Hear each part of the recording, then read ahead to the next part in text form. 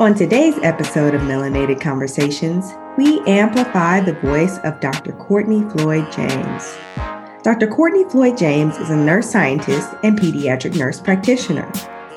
With an extensive background in leadership, public health policy, and primary care as a pediatric nurse practitioner, Dr. Floyd James began research interests related to maternal child health disparities while practicing as a pediatric nurse practitioner in a well baby nursery in a postpartum unit. Listen in as Dr. Courtney shares her expertise and research findings in the exploration of racial identity in Black mothers and how they may influence their maternal functioning and their risk for postpartum depression.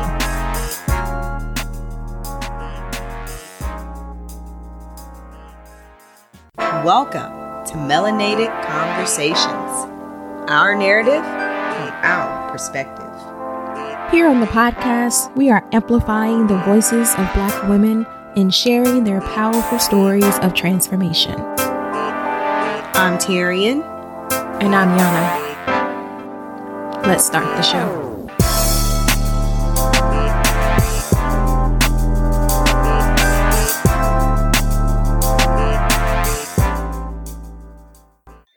Welcome back to another episode of Melanated Conversations.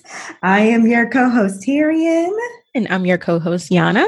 Yes, and so welcome back, guys. We're back for another episode in season 3, and we've got a special guest with us today, Dr. Courtney Floyd James, and we are just going to be having some wonderful conversation with her, talking about all sorts of wonderful things, or not wonderful things, but important things as far as health care for Black women and mothers, all the things. And so welcome, Dr. Courtney James. Thank you for joining us today. Thank you. Thank you for having me. Thank you. Of course. Would you remind you prefer us to call you Dr. Courtney, Dr. James, or just doctor? Whatever, pleases you. Long as you say the doctor. It's fine. Oh, yeah, you got it. I was going to say, you earned it. You earned it. So we're going to make sure we show respect. Oh, you're fine. I know Dr. Courtney Floyd James is a mouthful. I'm recently married, so I tried to, use it for a little while, but it'll probably just shorten to Dr. Courtney James. So you can call me Courtney, Dr. James, Dr. Courtney, whatever. Whatever comes out is fine. Well, whatever we will say, please say the doctor. Please say the doctor. Congrats to you. Yeah, congratulations. Thank you. Oh, well, you guys, as always, before we get into our melanated chat, we always like to play a fun round of what we used to call rapid fire. We have now changed the name to Don't Drop the Mic. Okay. So, Dr. Courtney, would you like to play a couple of rounds with us? Of course. Okay. So now we can kick it off. Yes. Yeah. So we'll answer these as well. I'm just going to throw out, I don't know. I'm going to throw out one question, maybe one question for today. Yeah. So my question that I have for you guys is, what's a word that people use now that you weren't allowed to use back in the day at grandma's house? Oh, it's so many. But I would say, why? Ooh, you could not ask why. And if you did, it was because I said so. Mm-hmm. And I think that was good enough for us because we weren't like these empowered youth nowadays or I would say these evolved parents and their empowered youth who give explanations. Like I'm that parent now, I give explanations. Not that I feel like I need to explain myself, but just to make my daughter inquisitive and empowered to ask questions. So I do explain certain things, but I think why. That's a good one. I actually didn't even think about that, but that is legit. That is so legit. That word is still right. I'm a grown woman. I can't ask my mom why. No, No. Mama, granny, nobody. Right, nobody.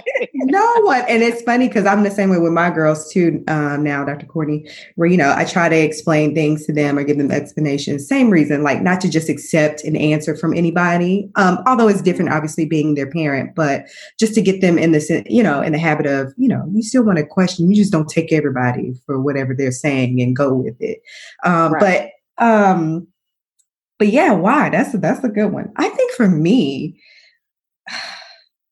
and I'm not going to say because I don't necessarily use it, but I just hear people use it a lot more. I think you're about to say my word. Go ahead. Sorry. The word I'm thinking anyway. Okay. Shut up. Because one thing, I don't know if you know, Dr. Courtney, we're first cousins. So we have the same experience. Yes. Right? So I'm interested to see what Tyrion is about to say. Yeah. No, my word is shut up. You just don't say shut up. It was just it's a nasty little word. It's a nasty word. Yeah, you can say hush. Say hush or be quiet, but you better not say shut up. Better not. Better looking at the stars and man. Okay. Because you will get. I tell my daughter that now. I don't even want to hear you talking to your friend that say shut up. Like you're not grown. You don't say that. Yep. And I feel like my mom and my grandmom at the same time. And I'd be like, ooh. Man, that is real. That's real. Okay. What about you? Me, this word still gives me trauma to this day. I find myself and I get ready to say it. I'm like, ooh, my grandma and mama ain't even present in the room. I just feel like, oh gosh, I can't say that. So it's kind of like gotten to the point where my girls don't say it either. Or if they do say it, I kind of look like, I'm like, okay. It's just been embedded lie. Yeah. Oh yeah. Yes. Girl. Yes. Them 3 words. Yes. L-I-E. You cannot. You better not say you a lie. You a what? You a what? Who you think you're talking to? That part. Who you talking to? Now we could say fib. Or telling or telling a story. Right. Yeah. But you better not say lie. That's a good one. Cuss word. Yeah, how did that become? What, lie? Yeah, lie. I don't know, and I want to know the origin. I am definitely curious. And especially somebody black mama. That's it. Somebody black mama was like, "Oh no, you in grown folks' business. You don't come in here trying to tell me that I'm a lie. Right, I'm grown. Right, and that's it. I don't know. It just became like disrespectful. I'm gonna ask my mama. Because you're right. Yeah, that's something you don't say. Oh, don't put those. You a lie. You a lie, and then if you calling me a lie, not a liar. You a lie. A lie. You a lie. Nothing about me is true. Nothing. Okay. My entire being. That's bad. Man, you may as well go to your room. Don't even. Yeah, that word still holds trauma for me. I'm afraid. Before you go to your room, you might want to pass by the closet and grab a belt though. So, Mama and Granny, if y'all listening, I was just saying it so the people know that you don't say that. That's all. Right. I wasn't saying it for real in real life. Oh no, that was good. That was fun. Well, Dr. Courtney, thank you so much for playing a round of Don't Drop the Mic with us. I feel like we can go longer, but I think we've got more important things to talk about. And I'm just so excited to hear all the wonderful things that you're going to share with us today. But before we get into the meat of the conversation, our listeners and Yana and I, we want to know more about just who is Dr. Courtney James. So can you tell us a little bit about who you are and what your roots are? Where are you from? So, I'm a wife, I'm a mother, I'm a daughter, I'm a sister. I'm all those things that Black women are. And so I'm also an Army brat. So part of my childhood was spent in Germany and the other half was in South Carolina. I went to college in South Carolina at USC, Southern, not Southern California, South Carolina, the University of South Carolina. Yeah. Because some people still be like, oh, you went to, no, just South Carolina. And then I came to Atlanta after I graduated. So I've been in Atlanta since 2006. where I started as a nurse here in Atlanta and then went back and became a pediatric nurse practitioner. I recently graduated over the summer from the doctoral nursing program at Georgia State. So I am now officially a nurse scientist. So that's kind of the Cliff Notes version of me. Yes, I love it. How was that experience of being, an Army brat, of living abroad and moving around? And yeah, so I think, growing up, I wasn't like aware that I'm being exposed to so many different cultures. But it really did shape, I would say it shaped who I am now and many of the perspectives and beliefs and ideals that I have. Because our school was kindergarten through 12th.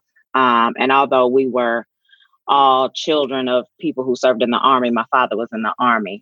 We were definitely of all sorts of ethnicities and religions and, races. I mean, I remember being little and knowing that this man looked Black to me, but he played this like salsa music when he washed his car every Saturday. And I was so baffled because up until that point, every person that I saw that looked like me was American. They were Black. And so I learned that his name was Miguel and he was Cuban. And I learned all these things about Cuban people and that they can look like me.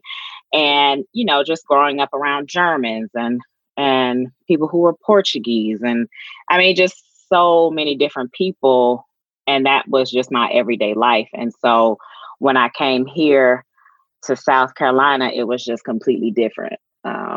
For various reasons. I never had to deal with racism until I was in South Carolina. I mean, and Germany, as we know, was like the birthplace of Hitler. But growing up there, it was not a thing that people praised or followed like Hitler's teachings or ways. It was very discouraged, and we don't, we will never be there again. From that history. Yeah. Exactly. If you ever saw anything about Hitler, it was like in a Holocaust museum or something of that nature. There were no statues. And we definitely learned about Hitler and how all that came about, but it was not in a sort of reverent way. It was very much, we will never be here again. And so to come here, and it was just completely different. Of course, my tone of voice was different. My accent was different. I had never heard like, oh, you're cute for a dark-skinned girl, until like I was in South Carolina. And so it was just very different for me, in shaping my thoughts and beliefs. But all those experiences, I mean, of course, not everything in South Carolina was negative. But just all those experiences definitely shaped my thoughts about the world and just knowing that people are different and wanting to share those experiences with my daughter as far as traveling and seeing different parts of the world and stuff. So, yeah, I think it was nice being an Army brat. Well, I just want to say two things. First of all, I stand a cultured individual. So yeah, I love that. Number two, I think that I don't know if Yana would agree with me or not, but I think you will.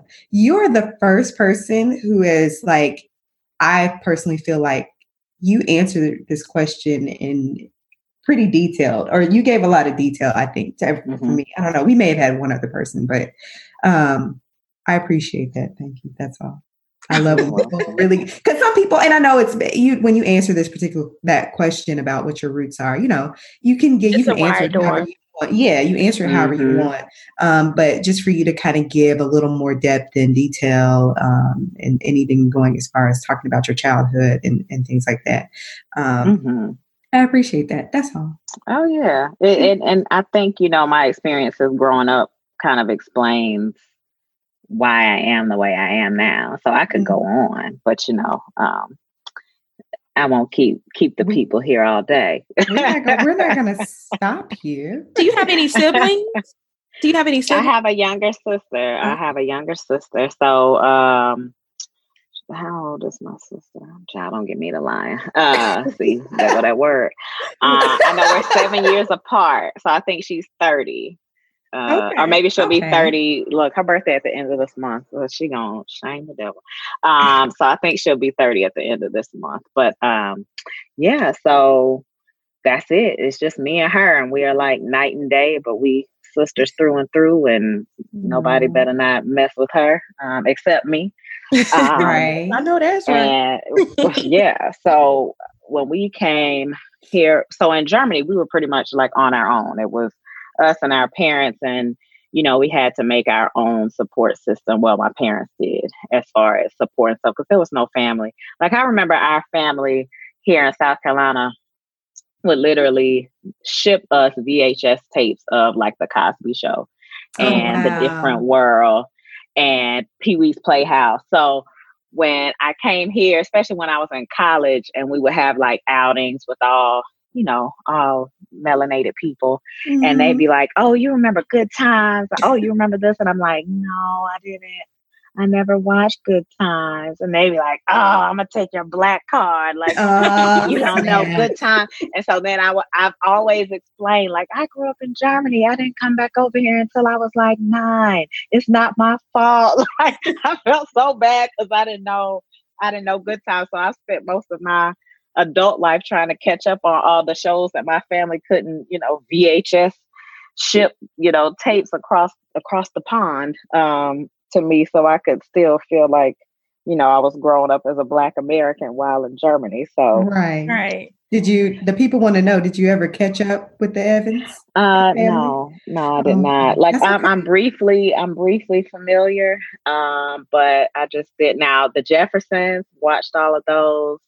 I'm trying to think of some other things. Like, of course, like Coming to America, things like that. Like, I was born in 83. So like 80s things. Yeah. Let me stop. Yeah, but I can't go way back. People will go way back. So I'm like, no, I don't even know what you're talking about right now. Right. So yeah, the only one I'm missing is Good Times, but I'm vaguely familiar. So I think I get a little bit of a pass. So you were born? Go ahead. No, I was just asking. So you were born in Germany? My sister was born in Germany. I was born in South Carolina, but we moved to Germany. I think I was 1 or 2. Oh, okay. Question: does that give you dual citizenship, or because the most bases are technically U.S. soil? That's different. Right. Okay. I did not have dual citizenship. Got it. That would have been nice. Yeah. Right. So I could, be somewhere else right now. I mean, I'm since maybe 2016, but listen, we feel you on that. So no, thank you for giving us a glimpse. I feel like I was watching like a little movie. I could see like you experience live through just you talking about it. So yeah, thank you for taking us on that journey. Yeah, no problem. But okay, let's go back to you mentioning that you're a nurse scientist. Come on, somebody. Y'all better give Dr. Courtney her props.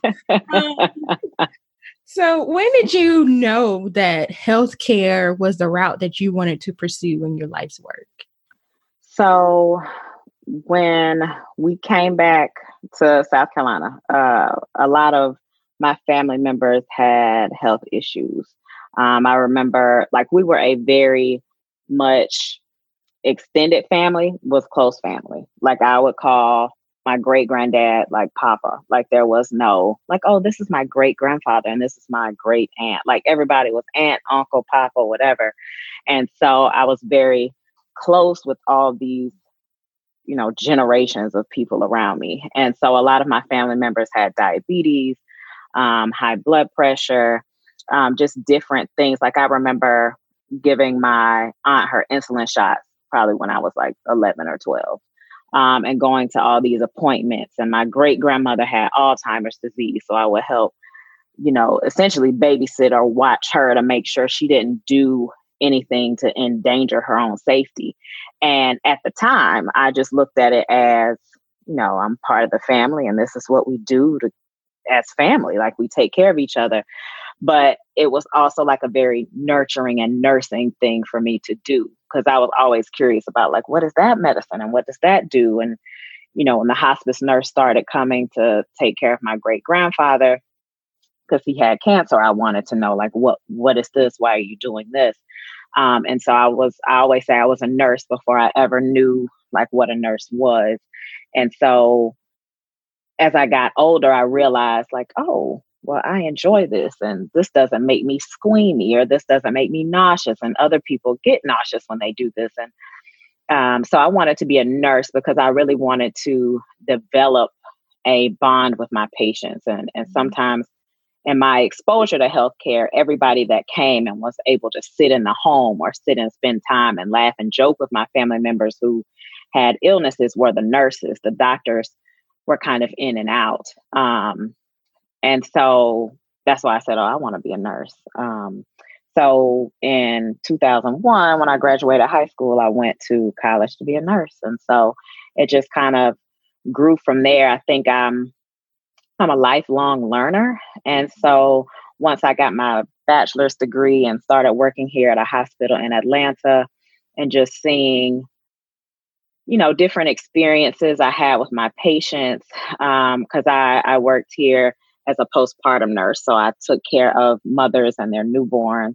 And of course, occasionally it would literally just be a mom and their baby, but often it's the mom, the father, the baby, the auntie, all these extended family members there to support and just like providing education and this bond that I would build with patients. I'm like, well, I want to be on another level. I want to be a nurse practitioner, and I want to take care of these kids. And so I went back to school to be a pediatric nurse practitioner because I've always loved children.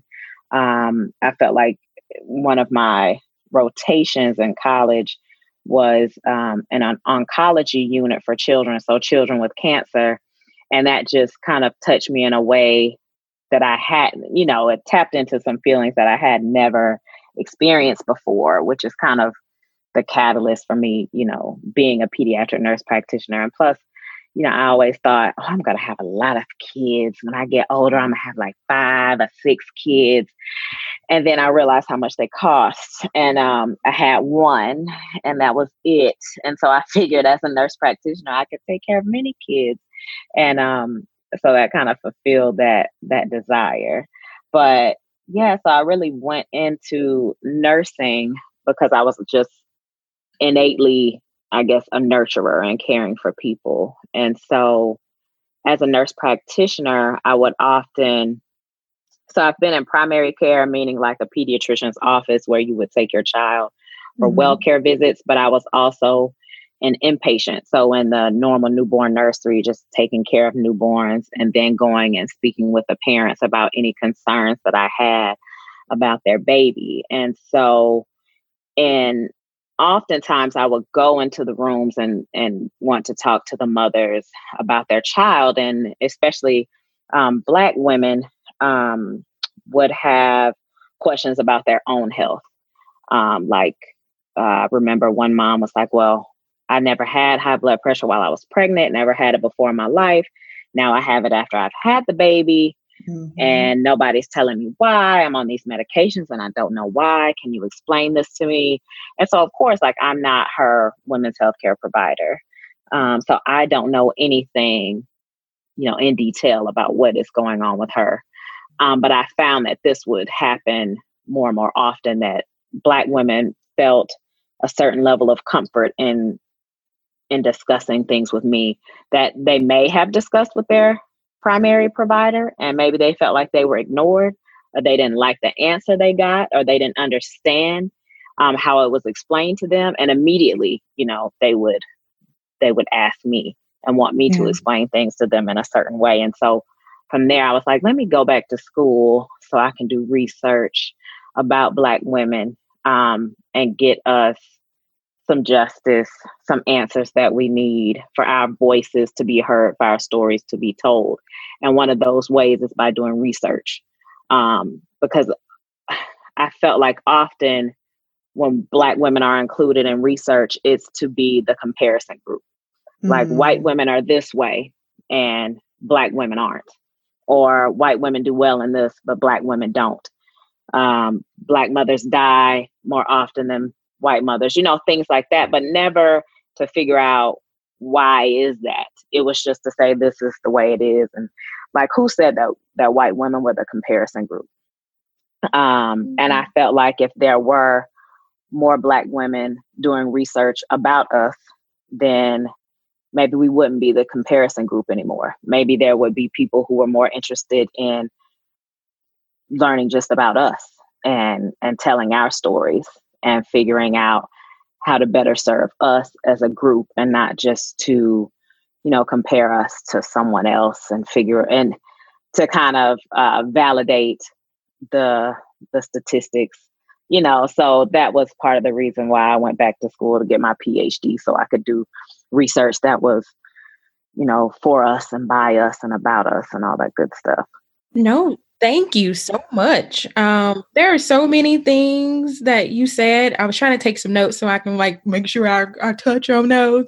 But first and foremost, again, thank you for seeing that need and actually stepping in to step up to fill a void that's so needed in our communities. And I know that is something that is so common, because I know just from my own personal experience, when I'm sitting in a room and especially a Black woman, female healthcare provider, as a doctor or nurse comes in, is I don't know. I can't explain that feelings, this internal, she don't know what is going on with me yet, but she knows me. I feel like there's some deeper rooted connection. The external environmental factors that are typically faced, and the different struggles, the different access needs. And I don't have to go through this whole process of explaining not only my symptoms, but explaining my, experience as well, so that you can I don't know if that makes sense, but it's just that definitely makes sense. It's I feel seen. She ain't seen me yet, but I feel seen. Right. Oh, I see you. We see you. Right. The other thing I wanted to say too was I admire your lead into healthcare. You took time to process and knew I want to be on the front line. I want to deliver that care firsthand. Not saying that doctors don't, but like you said, it's a little different from how nurses are always by your side. When you page, and that's the first one that's going to show up usually is your nurse. And I hate that sometimes there's a stigma placed that if you're not a doctor that, don't get me wrong, doctors deserve their props too, but that doesn't mean that you guys don't have the same level of knowledge to care for an individual too. So, and the fact that you led with, I want to be first hand in delivering care, and I'm just going to continue building up on that and, expanding my research. And not only because you are on the front lines and you do have that such close kind of proximity relationship with your patients, you're on the ground, you get to hear, you get to see more often what those needs look like, to know where you are now, I want to research in this area. I keep seeing gaps here. So I just wanted to commend you on that. I'm sorry to take all your time, but that's all. Oh no, just that, we all need those little nuggets that, of reassurance that kind of empower us and motivate us to keep on going. So I appreciate all your support and kind words like that. That gives me a little energy to keep going. That's why I do what I do. I got more because I couldn't do. I couldn't get past. Me and Terry about this all the time. I couldn't get past chemistry with them balancing equations. So I commend you just for that alone. Listen. Don't take me back. I remember. I made it past chemistry. It was physics that kicked my tail, and I was like, you know what? Y'all can have this. This ain't for me. I don't have. Lord, I guess my life work ain't physical therapy like I thought it was. So. No. I'm going to piggyback off Yana too, and just say, my experiences having children and yeah, the nurses were the most memorable part. They were with you the entire time through labor. And even when you were, going through your well appointments and, doctor come in 5 minutes, look at you and leave. And the nurse is there by your side, checking up on you, throwing a blanket on you if you need an extra blanket. Man, you need some ice chips. I my nurse from my postpartum experience. I love it. And I had my first labor and delivery. My delivery, I had a traumatic experience, and we'll talk more about that later. But and then I did suffer from postpartum high blood pressure after my second child, and I was like, nobody told me nothing. What is this? But anyway, like I said, we'll talk more about that later. But I do. So yes, I appreciate the work that you are doing, especially for Black women. Thank you so much for standing in the gap for us. It is so appreciated. And I want to know, for you, when you were in nursing school and going through the process and all those things, how was that journey for you in particular, being a Black woman and getting to this place in your career? What was your experience like? So I would say, I've been back to school 3 times. So each experience was different, not only because there were different professors and things like that, but also that I was at a different point in my life with each one. Getting my bachelor's, I was a young, single, early 20s, like living my best life, and I'll show up to class as well. It was like, I'm going to take advantage of all these Greek parties and I'm going to live it up. And I'm also going to pass these classes. But I was just in a totally different mindset. Like I was free from the house, but I also wanted to fulfill, my desire to be a nurse. So I honestly, I was in college and undergrad, I was really figuring out who I was. So my Blackness and all that good stuff in relation to the rest of the world. So it was great. Like University of South Carolina had the largest percentage of Black students than any other PWI in the nation. So I often felt like I was in my own little mini HBCU because I could go to all sorts of events and gatherings, and it was just Black people. And I loved it. And granted, it was not an HBCU. We did not have like an amazing drum line and homecomings, and that was just amazing. So I'm still trying to grapple with that.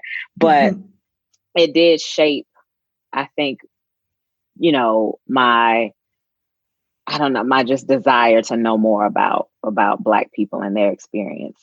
For my master's program, it was very different. I'm trying to remember if I ever had a Black professor in my master's program. I really don't think so. And it was a program that was built for people who are already working as nurses. So oftentimes the classes were at different times and I really wasn't on campus a lot. So it was a completely different experience. And I do remember often feeling discouraged or asked like, well, why would you even do this? Because you don't have much experience in primary care. It was very hard. Like I remember being discouraged a lot by different professors. And then I had my daughter in the midst of trying to finish up a master's program. And at that point, it became, no one is going to discourage me from doing this because this is the way that I can provide a better life to my daughter. So no matter how hard this exam is, I don't care if I'm up until 1 a.m. once my daughter falls asleep so I can study for this exam tomorrow. Like that's what I'm going to do. And so I remember like I was literally in tears on graduation day because I did it despite all the discouragement. I explicitly remember a professor telling me, you would not have passed this exam if I didn't give you the 12 points you needed. You would not have even graduated. And I said, at first imposter syndrome can be real. Like, okay, well, I wouldn't have even passed this test if she didn't give me these points. So do I really belong here? But, I feel like my ancestors were in my head saying, but she didn't just give you those 12 points. Didn't she give those to everybody? Mm-hmm. And so I asked, I said, well, you gave the 12 points to everybody, though, because overall, people had issues with those questions.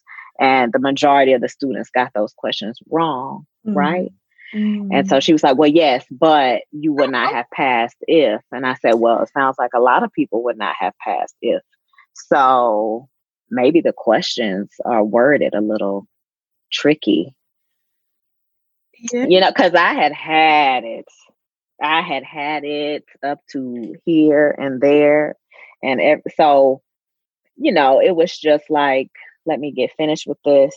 But I would say my doctoral experience was completely different. I was surrounded by a lot of Black female professors who saw value in my work and supported me. And I think I'm very fortunate to know and to have a lot of friends who are also Black women who have PhDs that were very supportive and didn't minimize my desire to learn more about Black women and our experiences. I was very much uplifted and motivated. I got several different scholarships to pay for my doctoral education, one being the Southern Regional Education Board, which main goal is to pay for the tuition for Black and Brown doctoral students so that there can be more Black and Brown professors to support Black and Brown students.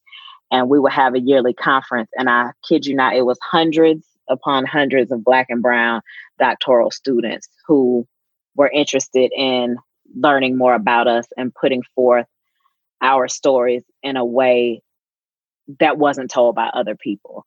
So when you say that, so Tyrion, when you said that when you saw a Black provider, you feel like I am seen, they know me. So every year when I went to that conference, and it was hundreds and hundreds of other Black and Brown, male, female doctoral students, not only did I know they understood my struggle and could have come into the same situations where they were being discouraged by professors, but I also knew that we were all in this to give back and to tell our stories. So it was, my doctoral program and the experiences around it was amazing, because you're not only doing this for yourself, you're also doing it for your community and for, Black women. So it was, because if you do something for Black women, you essentially changing everything for Black people, because we are mothers who then go on to raise children who then go on to change the world. So I just literally, I felt like the future of many people is on me in doing this work. So it was amazing, honestly. It was very fulfilling work to do. That warms my heart just to hear that your experience was so well. Actually, that was Jana that said she felt seen by her providers. But you did. Well, my story is actually a little, it's not janky, but it has an interesting little plot twist. Yeah, we'll get to that. We'll get to that later. But yeah, that was Jana. But that warms my heart though, really, just to hear that your experience has been really positive. And I think that also, in some ways helps to keep you, once again, motivated to keep pushing, to strive to be able to get into these programs and the research. It keeps you fired up and motivated to keep pressing on. Like you said, to be able to help not only just Black women, but Black people overall advance and be healthy. So I love that. I love that. That's awesome. Yes. And while we're kind of on that subject, let's kind of talk a little bit about your doctoral studies, your dissertation. I know your dissertation explored the racial identity of Black mothers and its correlation with their maternal functioning, postpartum depression symptoms, and bonding with their infants. Can you shed a little light on this research and how you apply the research within your own practice, as well as, educating other fellow practitioners? Mm-hmm. And so when we talk about racial identity of Black people, it basically means how you feel about the fact that you are Black in this country. And so there are very different types of racial identities. And so some people are very Afrocentric. They love being Black, and there's nothing you can say about a Black person negatively in their space. And I'm sure we all know people who are like that. And then we have people who hate themselves because they are Black in this country, and everywhere in between. There are different identities. So there's an identity called multicultural, where people love being Black, but they also respect other ethnicities, basically other groups that are present in this country, whether it's their ethnicity, their sexual orientation, their gender, their religion.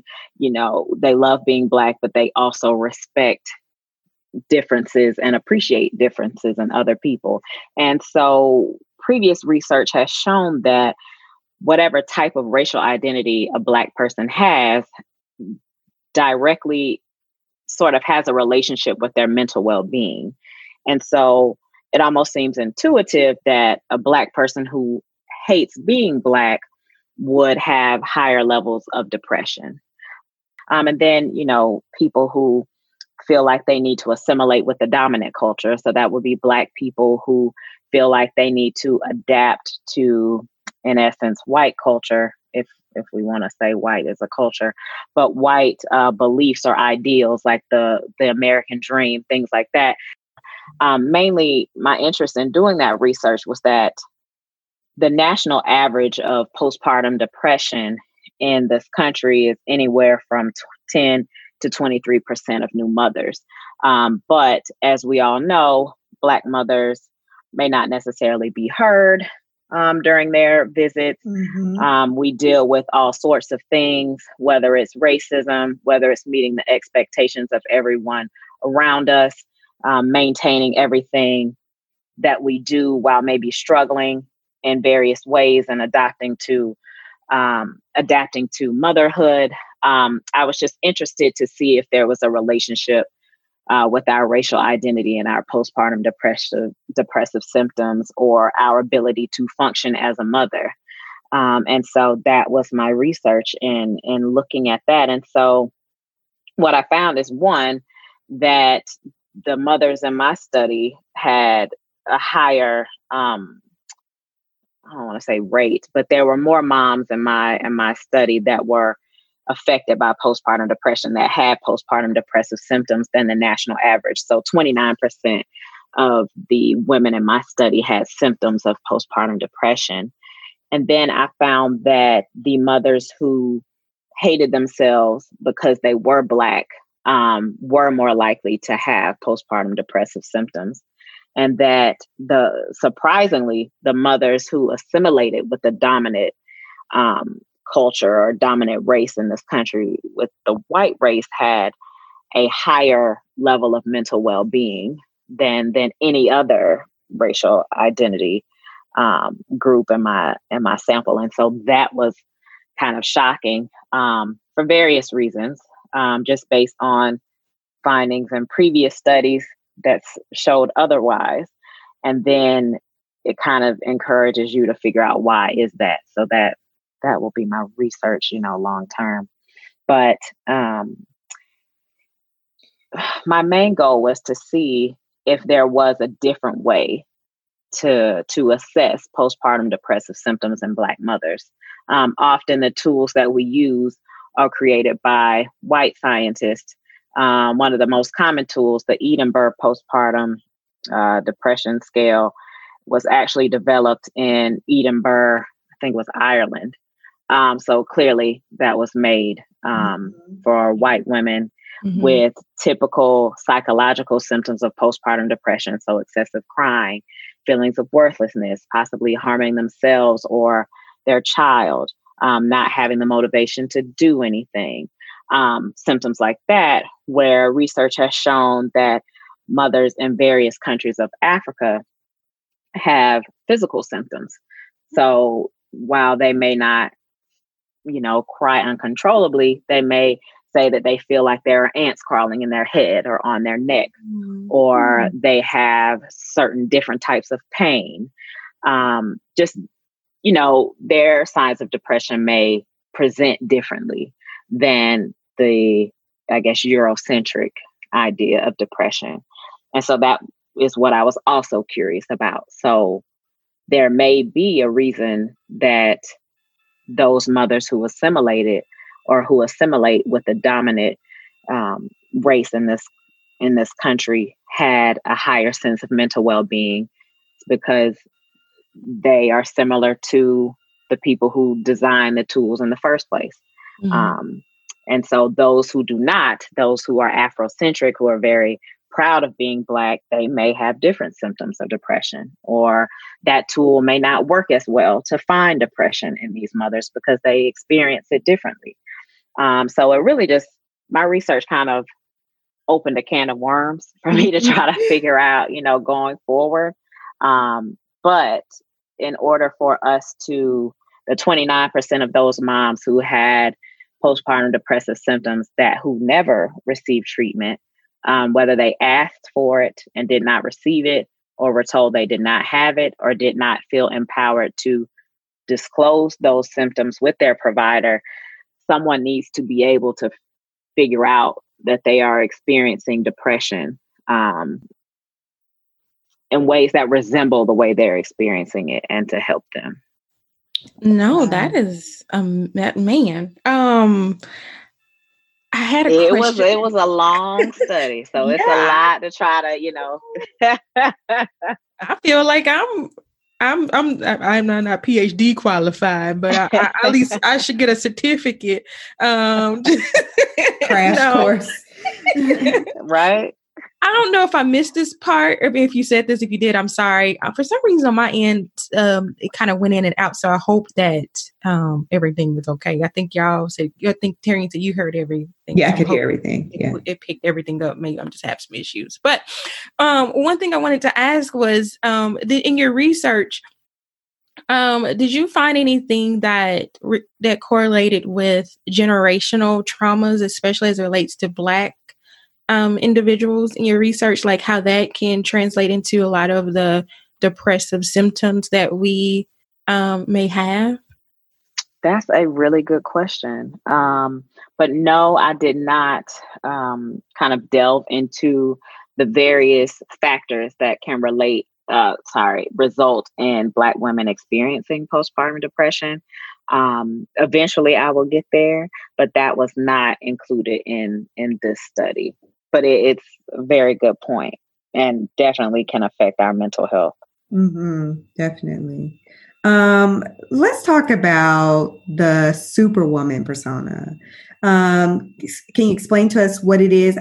We're familiar with it, but for our listeners, can you explain what it is and how does it relate in particular to the mental wellness, illness factor that's unique to Black culture, which ultimately creates unrealistic expectations for Black mothers?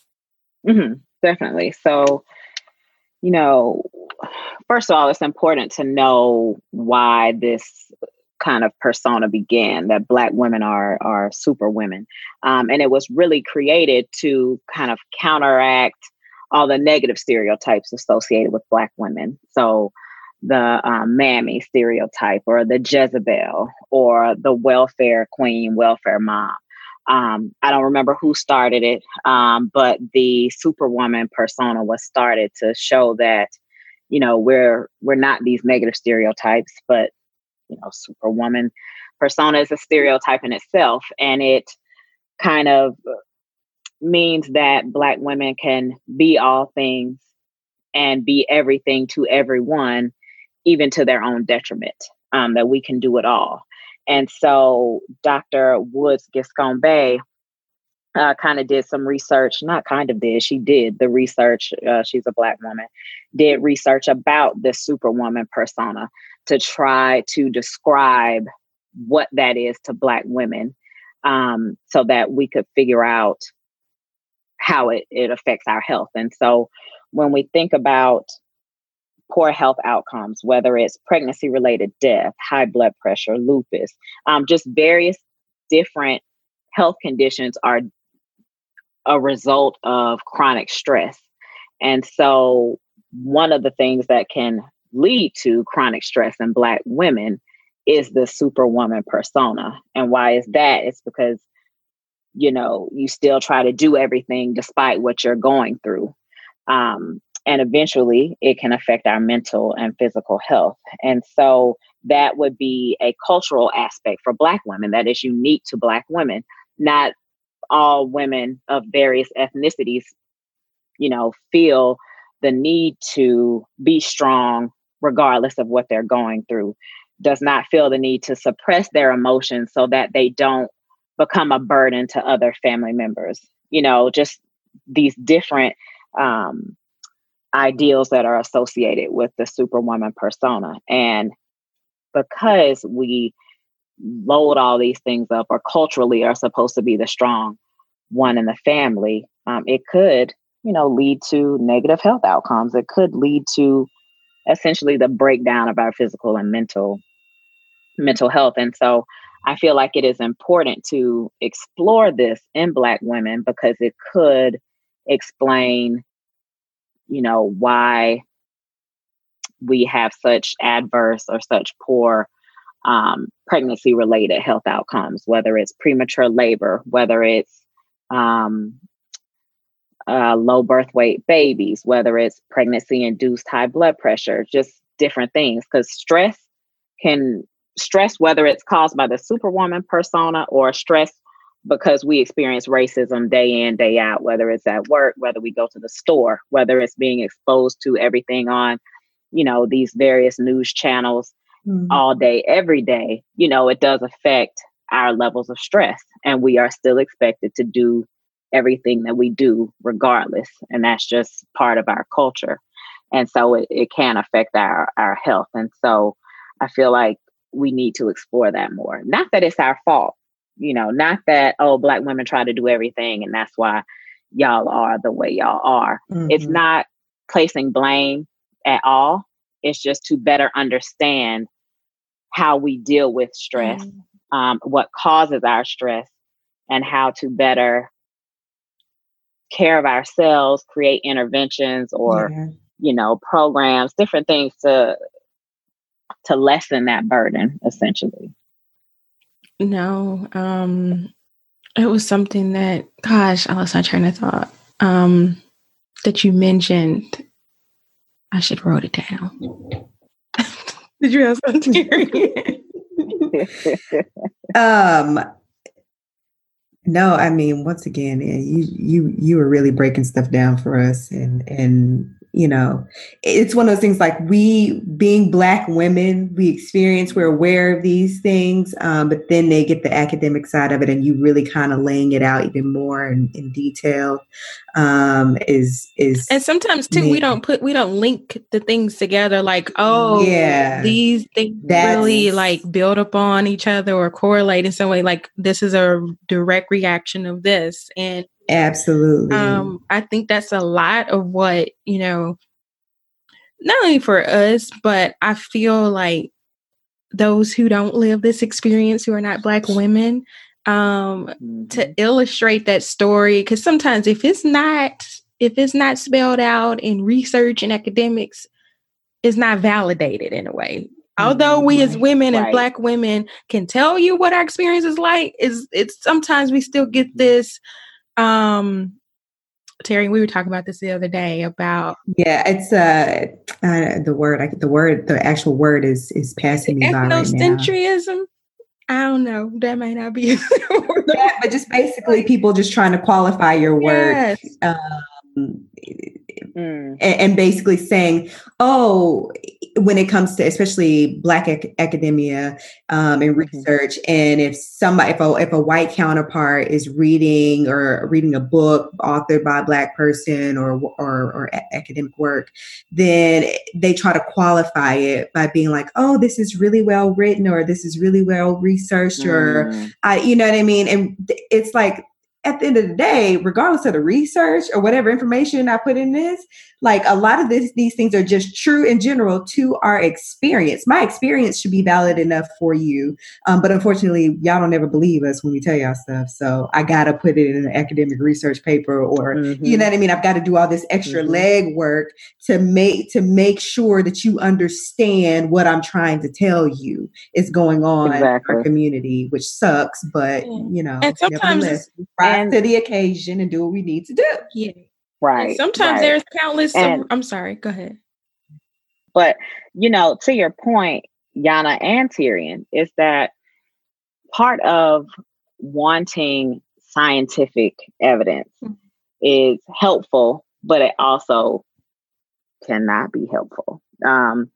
So just to draw similarities, like with everything going on with coronavirus, if somebody just says, oh, if you sip hot tea all throughout the day and blow your nose 50 times, that will protect you from getting coronavirus because it protected me. Like if somebody were to say that, right? We could say, oh, well, that's her experience and she doesn't have coronavirus, so we should all do that. But academia and science will say, well, first, before everybody go and do that, let's actually do a study with 500 people and see if when they do that and live their life how they've been living it, if they also get coronavirus or not. Right. And so part of it is that, yes, your experiences are valid and I mean, real, but it could be a coincidence. It could be, oh, well, that happened for her, but it doesn't happen with all these 499 other people. So is it really valid? And so, again, that's why I felt the need to be a nurse scientist, because like you said, like you both said, we all know whether we out having our sister girl brunches or it's like, okay, let me call my homegirl so I can vent about what just happened to me at the doctor today. Like we all know that these experiences are real and they're not just a coincidence because they happen to more than just us. But until there is enough, unfortunately, until there is enough evidence to show that this was not just a, anomaly. She was not just the exception to and a victim of the healthcare system. Like this is what is happening. You're right. Nobody feels like it's necessarily true. It's anecdotal. It's not, based in science. And so that is definitely why I do what I do. Because really, I'm just giving all the women who have vented to me or shared their experiences a voice. And I just happen to have PhD, at the end of my name and know how to make my research strong so that if, like you said, a counterpart or someone else tries to come through and tear through why I said what I said, or can we really say racism is related to these poor health outcomes, I can say, well, I took all these measures to make sure that the other confounding factors didn't influence my outcome. Only I can do that because that's why I went to school. But I'm really just being your voice in a different way. I'm just telling your stories in a different way. So I definitely understand your point and your frustration. And it's definitely way past due. Because for the longest, a lot of poor health outcomes of Black people were always attributed to, income, lack of education, lack of healthcare access, and all these various things. And there are many different programs and, interventions to address those. And yet still our health outcomes are poor. So it's not just that Black people don't have all this education. It's not just that Black women get, pregnant younger, not even that these things are necessarily accurate, but forever things have been attributed to our own experience. Like, well, they live there, that's why, or they don't have good insurance, that's why. And even if we have all of those things, even if we are, as Black women, the most educated, high income earning, have access to healthcare, have good insurance, we still die more than other women in childbirth. So, and why is that?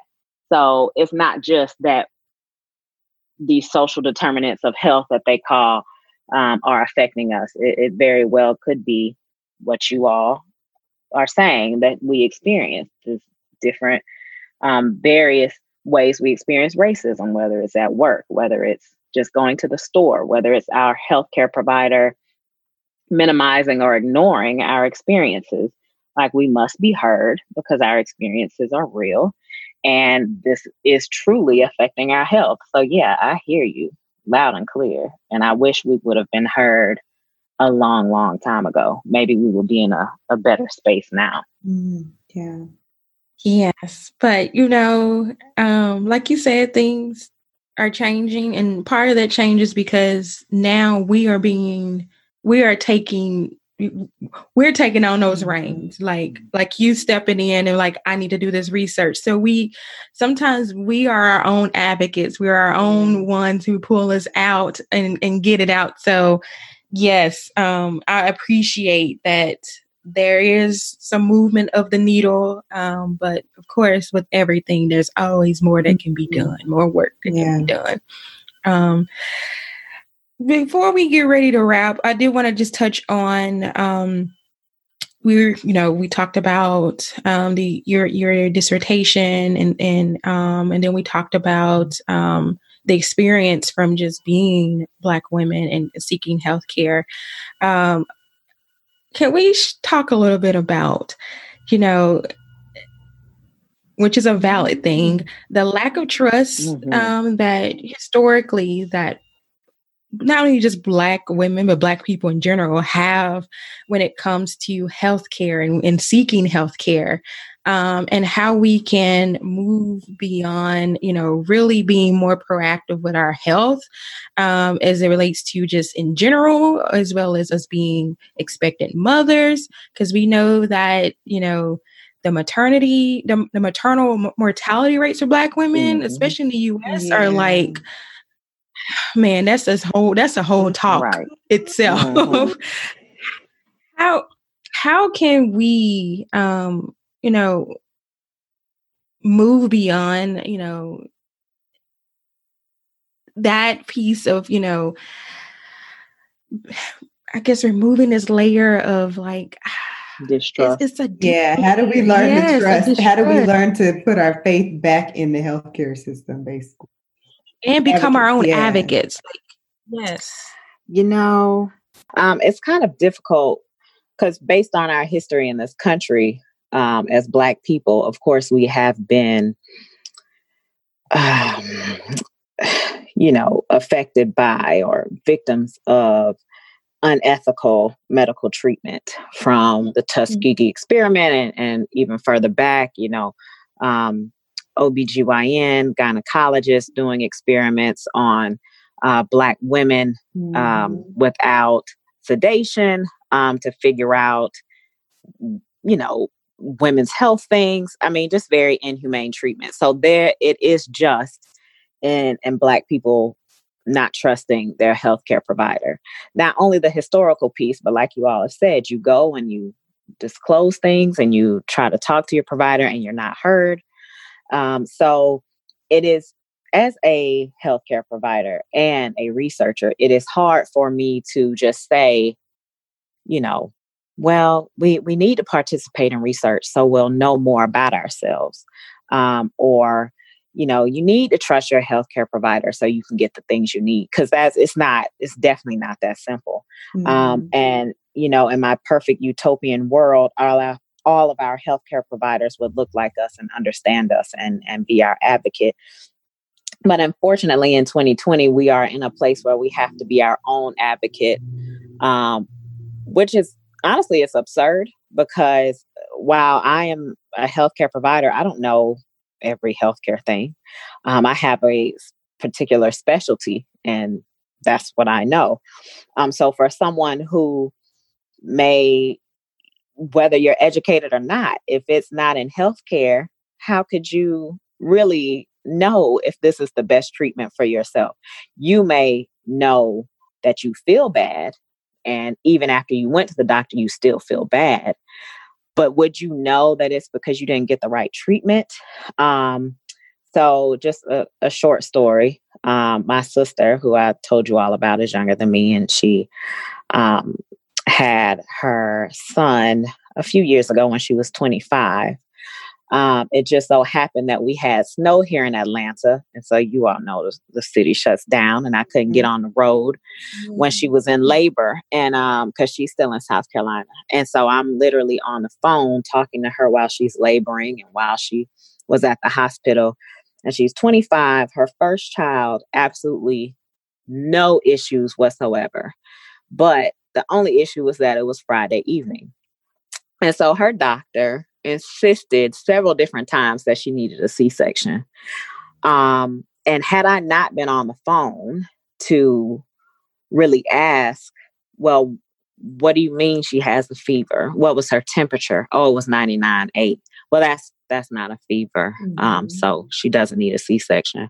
Well, the baby's in distress. Okay, well, let me see the strip from the fetal monitor. So now, granted, I don't really know how to read a strip, but I was gonna fake it because I'm like, my nephew is not in distress over there. Yeah.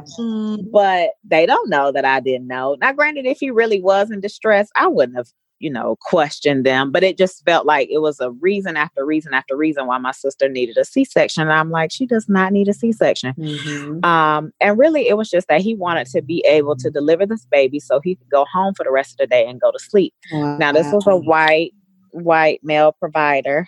And of course, all physicians do not act this way. All healthcare providers do not act this way. But in this instance, this person did. And if I had not been there on the phone with my sister every time this man came in the room, she would have felt like, okay, I need to have a C-section because my baby's life is in danger. Right. She is not educated in that way.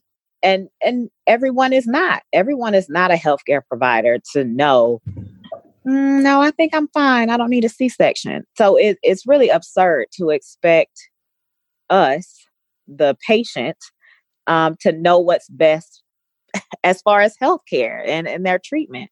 I'm just as frustrated as the rest of the Black women, Black men, Black people, brown people in this country who are ignored. And I really don't have an answer on how to progress, except, I guess, one feasible way, since, like I said, we all can't, go to school and become healthcare providers so that we can take care of ourselves, although more of us should, so that we can take care of each other.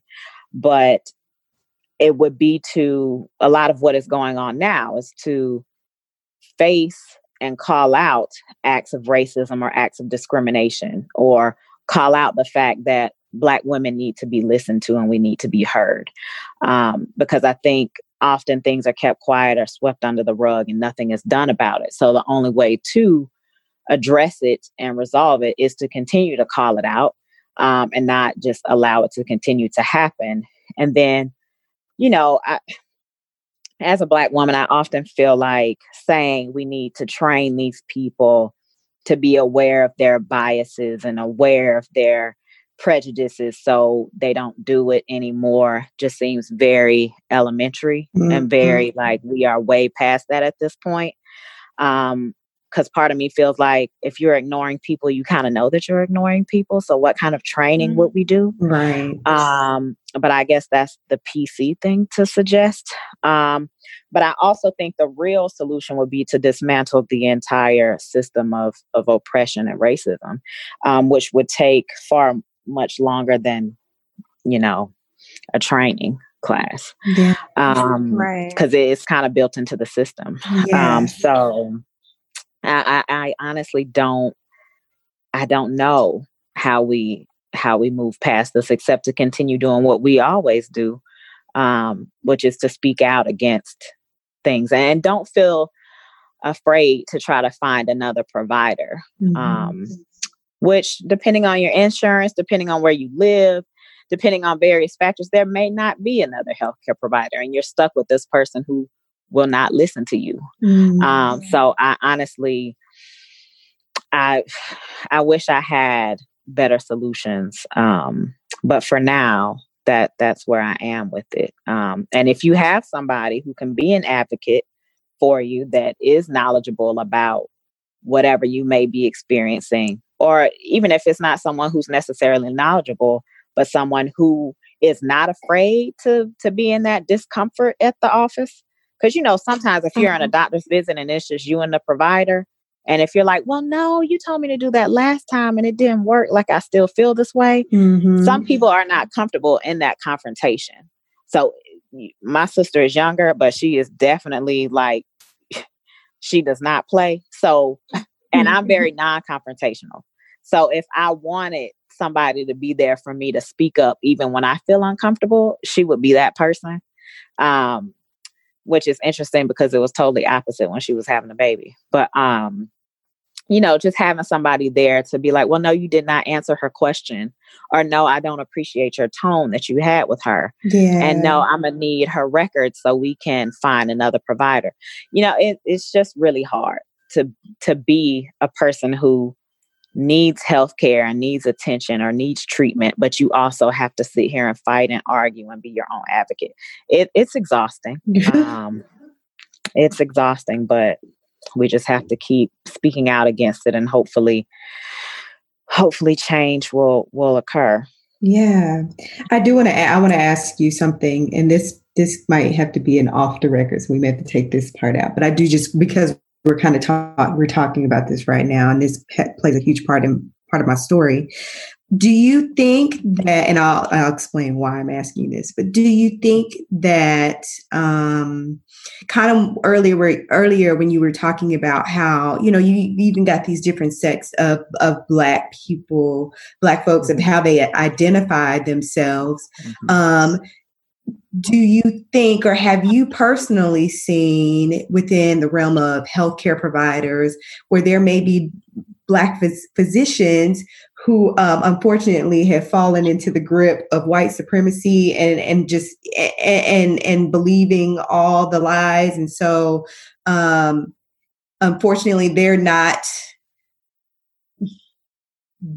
offering the best healthcare for you as a Black person? Have you seen that before? Now, I will say, I'm sorry, go ahead. No, go ahead. I'm sorry. No, I will say that I have never personally seen someone ignore a provider because they have kind of assimilated or adopted the ways of white supremacy. I will say that medicine in general, research in general, was tailored to kind of help white men or then white women. Like Black people were not always at the forefront of, oh, let's figure out this treatment that works for all people. It was more so, let's figure out this treatment that helps white men. And so I don't know if y'all are heavy on Twitter, but I've recently been introduced to Twitter. Not recently, but it's been a while. But there was a lot of talk about how just in medical books and how you learn is based on white skin. So even skin conditions, if Black people have it, you don't necessarily know what it is because all the pictures were of white skin. People. Yeah. And so I don't. Now, true, there very well may be providers who don't want to be Black in this country, so they feel like they need to assimilate with white supremacy or whatever, and may mistreat patients. I have not seen that, but inherently there is, white supremacy throughout medicine based on how it was founded and began. And so,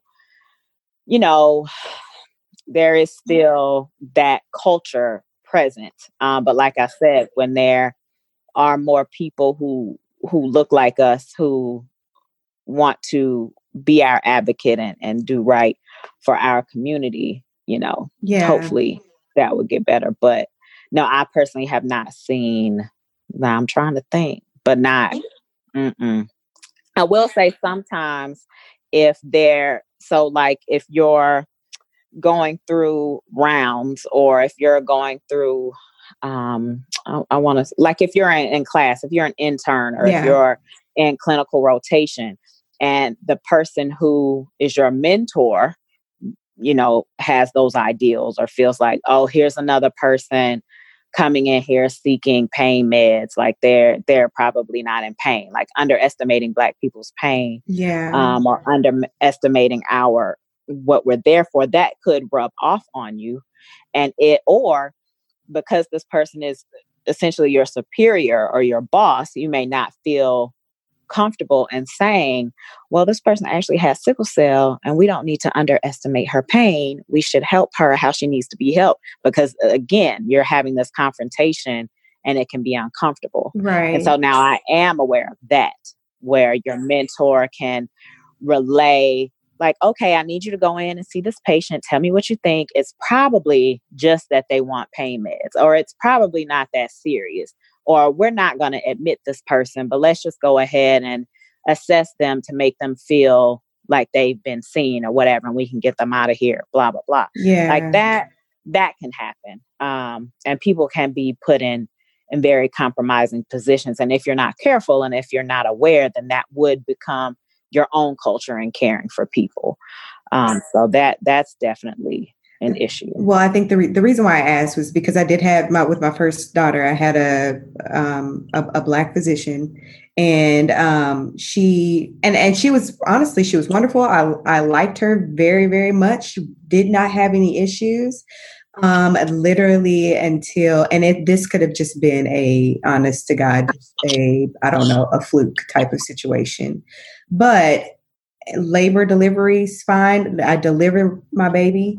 And then I start to bleed out and we suddenly, I don't know if things just started kind of going out the window. I don't know if it was because it was kind of a frantic type of situation. They can't stop me from bleeding. She's asking me all sorts of questions. And I'm thinking to myself, these are questions that should be in my file and my chart. You've been caring for me for the last 9-10 months. Like, you should know these answers. Why are you asking me this? I'm laying on the table, cold, legs in stirrups. Like I'm about to meet Jesus here in a minute if somebody don't fix this situation.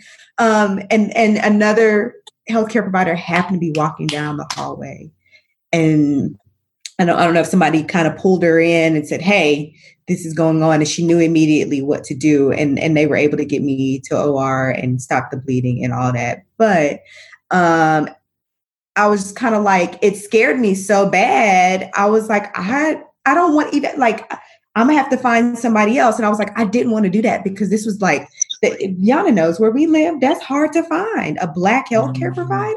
And I was so saddened, I think, by the situation, because I was just like, what is going on? I remember, and my sister-in-law is an OBGYN. I remember like telling her what happened. She was like, oh my gosh. She was like, when that happens, like, we know instinctively what you're supposed to do in that situation. Like, the fact that she didn't pick up on that, she was like, that was just odd. And so, I did end up finding someone else. That was great. They weren't Black. And I hate that because like Yana said, it is something about having Black physicians. Growing up, my pediatricians were Black. You know what I mean? Like my dermatologists, my eye doctors were Black women that I went to growing up. And I wanted that same experience as far as being a woman in my healthcare and for my children. Just the area we live in, that, like I said, that was hard to come by. So when I found it, I was like, man, we're going to hop right on this. And then I had a bad experience. So I was, like I said, that was kind of more of an off the record. And I was just trying to, I just wanted to ask you that to see if there was. Oh yeah, that's no problem. I hate that you had that experience because, I can't even imagine the fear and just the panic and especially like having a baby, and then you're thinking, am I going to be able to see my baby? Like, I didn't get to bond with her. On my way out of here? They are like rushing me out of the room, and I was like, I felt like I was on an episode of ER. Like, running down the hall. Imagine, yeah. But your relative, your cousin, I think you said, who is an OBGYN, is absolutely my right. sister, my sister-in-law, sister-in-law. absolutely right. When, I mean, I'm not even an OBGYN. I was, a floor nurse in postpartum and in mother baby. And I've had women, have what's called a postpartum hemorrhage when they do bleed out. And I know like what we need to do, that I can start initiating on my own, like IVs and Methergin and all this stuff. And if that doesn't work, we need to get her back to the OR because there's some placenta, or if you're a C-section, there's an artery that was probably nipped. So I don't know if apparently experience on her behalf. I think it may have been. She was fairly young and from my understanding was fresh out. They told me that my what is it? The top of your uterus, what is it? Fundus or something? Your fundus. It collapsed. Mm-hmm. And so that was, and my sister-in-law was like, usually they know to kind of put a fist in you. Sorry to be great. Right. They put a fist in you. You don't have to be sorry to help with that situation. But anyway, I didn't want to take up anyway. I was just curious from that experience and just, I've definitely dealt with that to the point I literally like had my fist. I felt like I was going through somebody's back, like, trying to get their fundus back firm, right? Because you will definitely bleed out. That was an experience. But I mean, I was probably 22 in there thing. So that's unfortunate though. That's scary. Yeah. Oh yeah. You had to have blood transfusions, everything. I know you did. First of all, I'm over here. I don't know if you saw my mouth this whole time, Terry and God. I didn't even look over at you. When you think you know a person, I don't remember that at all. Yeah, that was with Zoe. I was scanning the calendar in my head, like, where was I in the world when she delivered? You said Zoe? That was with Zoe. Yeah. Yeah, I kind of somewhat remember you having complications, but I guess I don't remember the details. Yeah, and I think when Dre had maybe after she was born, and Dre texted maybe my dad or something, he just said pray. I think he had maybe asked everybody to pray for her because she was having complications, and I don't think we ever went back and really into detail about what happened. But because that's traumatic in itself. Yeah, reliving. Yeah, so you like, hey, we made it through. It takes a while to talk about. Man, and then it was like, okay, do we want to have another kid? And I was like, if that's going to happen again, I don't want it. And I remember telling my new healthcare provider, I was like, listen, this is what happened to me. Can you make sure this does not happen again? And she said, I promise you, I'm going to do everything in my power to make sure that this is the most uneventful pregnancy, labor, and delivery. And thank God that it was, besides the fact that I ended up having postpartum high blood pressure. But other than that, like the experience was, I was like, oh, I could do this again after I had Autumn. I was like, oh, that's how it's supposed to be. Right. I'm happy that was much better because child. Yeah, mine were fairly good. I had for my first one, I had an instance with what is it called? The epidural didn't take the first time. Yeah, that was that. That was that issue. But the second time, I actually had a Black physician. She's my OBGYN and gynecologist, but I love her. And like I said, it was just a different experience with her because, like, she knew a little bit more about our journey and our experience, and she would really have talks to me because I was still working and doing things, and she was like, no, she's like, I see the stress in you, and she was like, I'm going to put you on bed rest. And so she she was good looking out sis. Yeah, she was very proactive about making sure, like, no, you send this. No, I don't care what they say. Or they got you doing at work. No, you put sat down somewhere stress on this baby. Right. I can see this. She's like, it's not necessary. I can see the direction that this is going. And she wrote me up something real quick, and she was like, I would call them and to make sure that you are home. And I was at home for 12 weeks, I believe. Wow. And that helped me tremendously. I was like, oh Lord, I ain't know that this was possible. Thank you. Right. But the only thing she wasn't able to deliver the baby because I call her stubborn, but she wanted to come when she wanted to come, and it happened to fall on the day that she was not on call. She was not on call that weekend.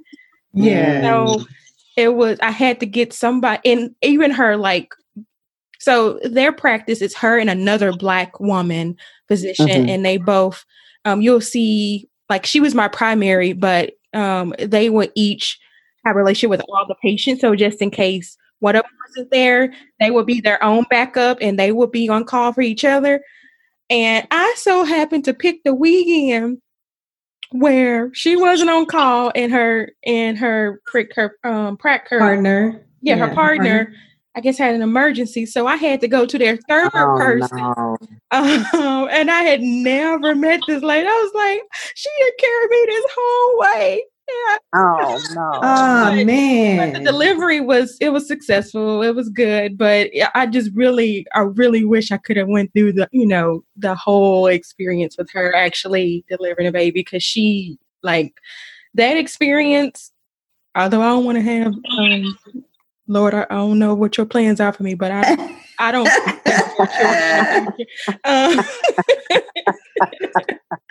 But yeah, she gave me so much joy just through that experience. Like, I was excited to go to my appointments and just talk to her. Even now, like, because she's my gynecologist too. She's it's such a different type of relationship. She knows me. She knows. I'm not saying that doctors don't have this relationship with their patients, but like, she knows my children. She knows, like, really, truly, like, I feel like she looks out for me beyond just a doctor-patient way, but still, like, making sure that I'm being an advocate for my health. That's amazing. Yeah, I love that. That's wonderful. Give me her number, please. I've been trying. Okay. Have you sent me her information? She gets booked when I say... Because I probably won't be able to get on a wait list then. Right. No, but yes, we can continue this talk, but I know we gotta let you go. So just a few closing things before we wrap for the day. 2020 has been a little different year for us. And typically we'd like to be guided, whether it's a power word or affirmation or something that gets us through the year. What would you, if you can name a word or two that would be your word for 2020, what would that be? Oh, that's a good question. So, funny enough, I do that at the beginning of every year. Like, some people have vision boards. I have a word. A word that will be like my theme for the year. And I guess 2020 was like, oh, I'm going to test her in this word. But it was perseverance. And just to keep, don't be discouraged. Don't stop. Whatever you have set your mind to do, like, persevere and do it. And so that is definitely like my word for 2020, because we know all the things we have faced in this year. My goodness, whether it's on a global scale, a national scale, local, personal. I mean, we have all been tested more so than I think we have probably ever been, as far as like national issues, global pandemic, the administration and all this craziness. But we just have to continue to persevere and get through this. And hopefully, it might not be tomorrow, it might not be the next day, but if we continue to persevere, we will make it through, hopefully, to better times, because this has definitely been a year to remember. Amen to that. Be persevering, though. Right, we really are. We are putting that word in action for sure. Dr. Courtney, do you have any new works, anything new, interesting, exciting, research-wise, anything coming up this year? You know, I defended my dissertation July 1st, got married on July 11th, and I have been, and you know, I defended, but with revision. So even after I defended, I was still like doing some little edits here and there. So I said August I was going to relax, but that might kind of bleed over into September because I is tired. But I am looking for a postdoc opportunity so I can get my own research program started. So, you know, when it's time for me to look for Black women to share their experiences, I will definitely, you know, share that with you all and because you all have some experiences. Woo. Oh yeah. So I would, you know, love to hear more about it and get that information out. So I'm sure I'll be sharing some things with you all in the future, and hopefully you can share with your audience to kind of continue to let our stories be heard. Absolutely. And let us know. We'll put a call to action out there if there's, you know, a way that we can get you connected with people that want to help with the study. Let us know. Absolutely. Wonderful. I sure will. But I admire you. You got your paper and your ring in the same. Right. Not even with a week apart. I said, you know, I'm ambitious, I suppose. I think when you're in the midst of, again, the superwoman persona, but I don't feel like I signed up for that. Yeah. Coronavirus actually messed up our wedding. It was supposed to be October 10th, so we could be like 10/10, 20/20. Perfect. You know, I'm that sappy type person. So it really was not supposed to be all crammed in like that. But I just said, you know, babe, I don't think because we're supposed to get married in Vegas. I'm like, I don't think Vegas is going to be open October 10th. So we need to kind of strike while we can. So we had a really, really, really, really small wedding to the point they call it a micro wedding. It was like 10 people. And so it just so happened to be the week after I defended my dissertation. Because I said, well, 10/10 was going to be like a catchy date and it has meaning and it's, you know, and so I figured 7/11 also fair enough. Yes. You know? Yes, so absolutely. It was just a lot. And I, you know, getting your PhD is one of those things where you kind of have heard that it's difficult and you know that there's only a small percent of the population of the world that has this, maybe like, I don't know, less than 5% or something. I don't know. But so, you know, it's difficult, but you never truly understand until you're in it. Like kind of like labor, you know, people say, oh, it's painful or, oh, blah, blah, but you don't really grasp that until you're in it. Yeah. And so, I think beforehand I was like, oh, 7/11 is a good idea. And I'll just defend by 7/1 and blah, blah, blah. And then I got in and I was like, I don't know what I did, what I was thinking, but this wasn't a good idea, Courtney. But I was in it by then. But so you did. Yeah, I just relax. I did. So now I'm done. And I'm going to relax and then I'm going to get back on it. Yeah, I commend you. I have some days when I wake up and I'm like, I'm going to go for it. I'm going to go and work on that with my doctor. Then I snap back into reality. I'm like, no, let me. First of all, somebody got to pay for me to go back to school. Amen. I'm tired of paying for school. But no, but yeah, look at man. You are all the things, Dr. Courtney. And we just appreciate you. Before we do wrap, can you tell our listeners how they can connect and plug in with you and plug into your research and all the work that you're doing? Definitely. So, look, I need to remember my Twitter handle. I'm so bad about this. You would think I would know. So my Twitter handle is @KFloydJames.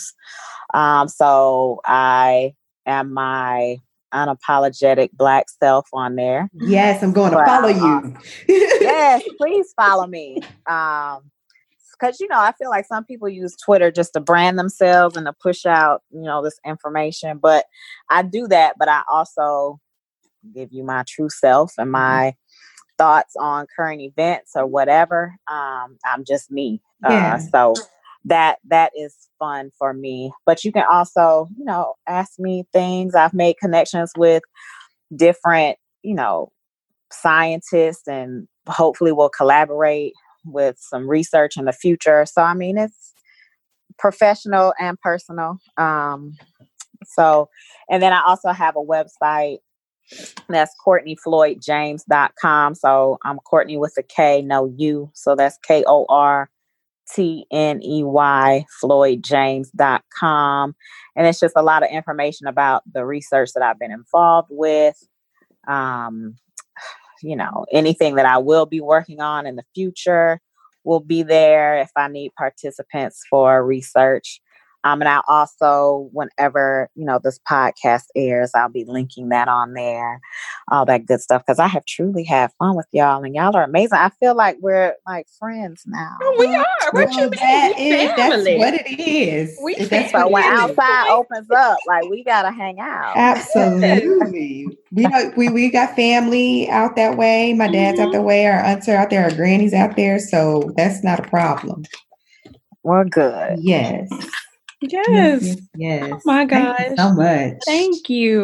I feel like you've helped not only us, but you've helped so many people that are listening to this, and just you just give us hope. This is what, man, these I ain't trying to start a whole nother conversation, but it's just good to see Black women moving. Say it. So you keep moving, Dr. Courtney. Keep shaking the tables. Yes. Well, y'all keep giving me the momentum to make the moves that I make. So I appreciate y'all. We got you. We be a cheerleader. That ain't no problem. Because Black women can be some cheerleaders now. Yes, indeed. Yes, indeed. Absolutely.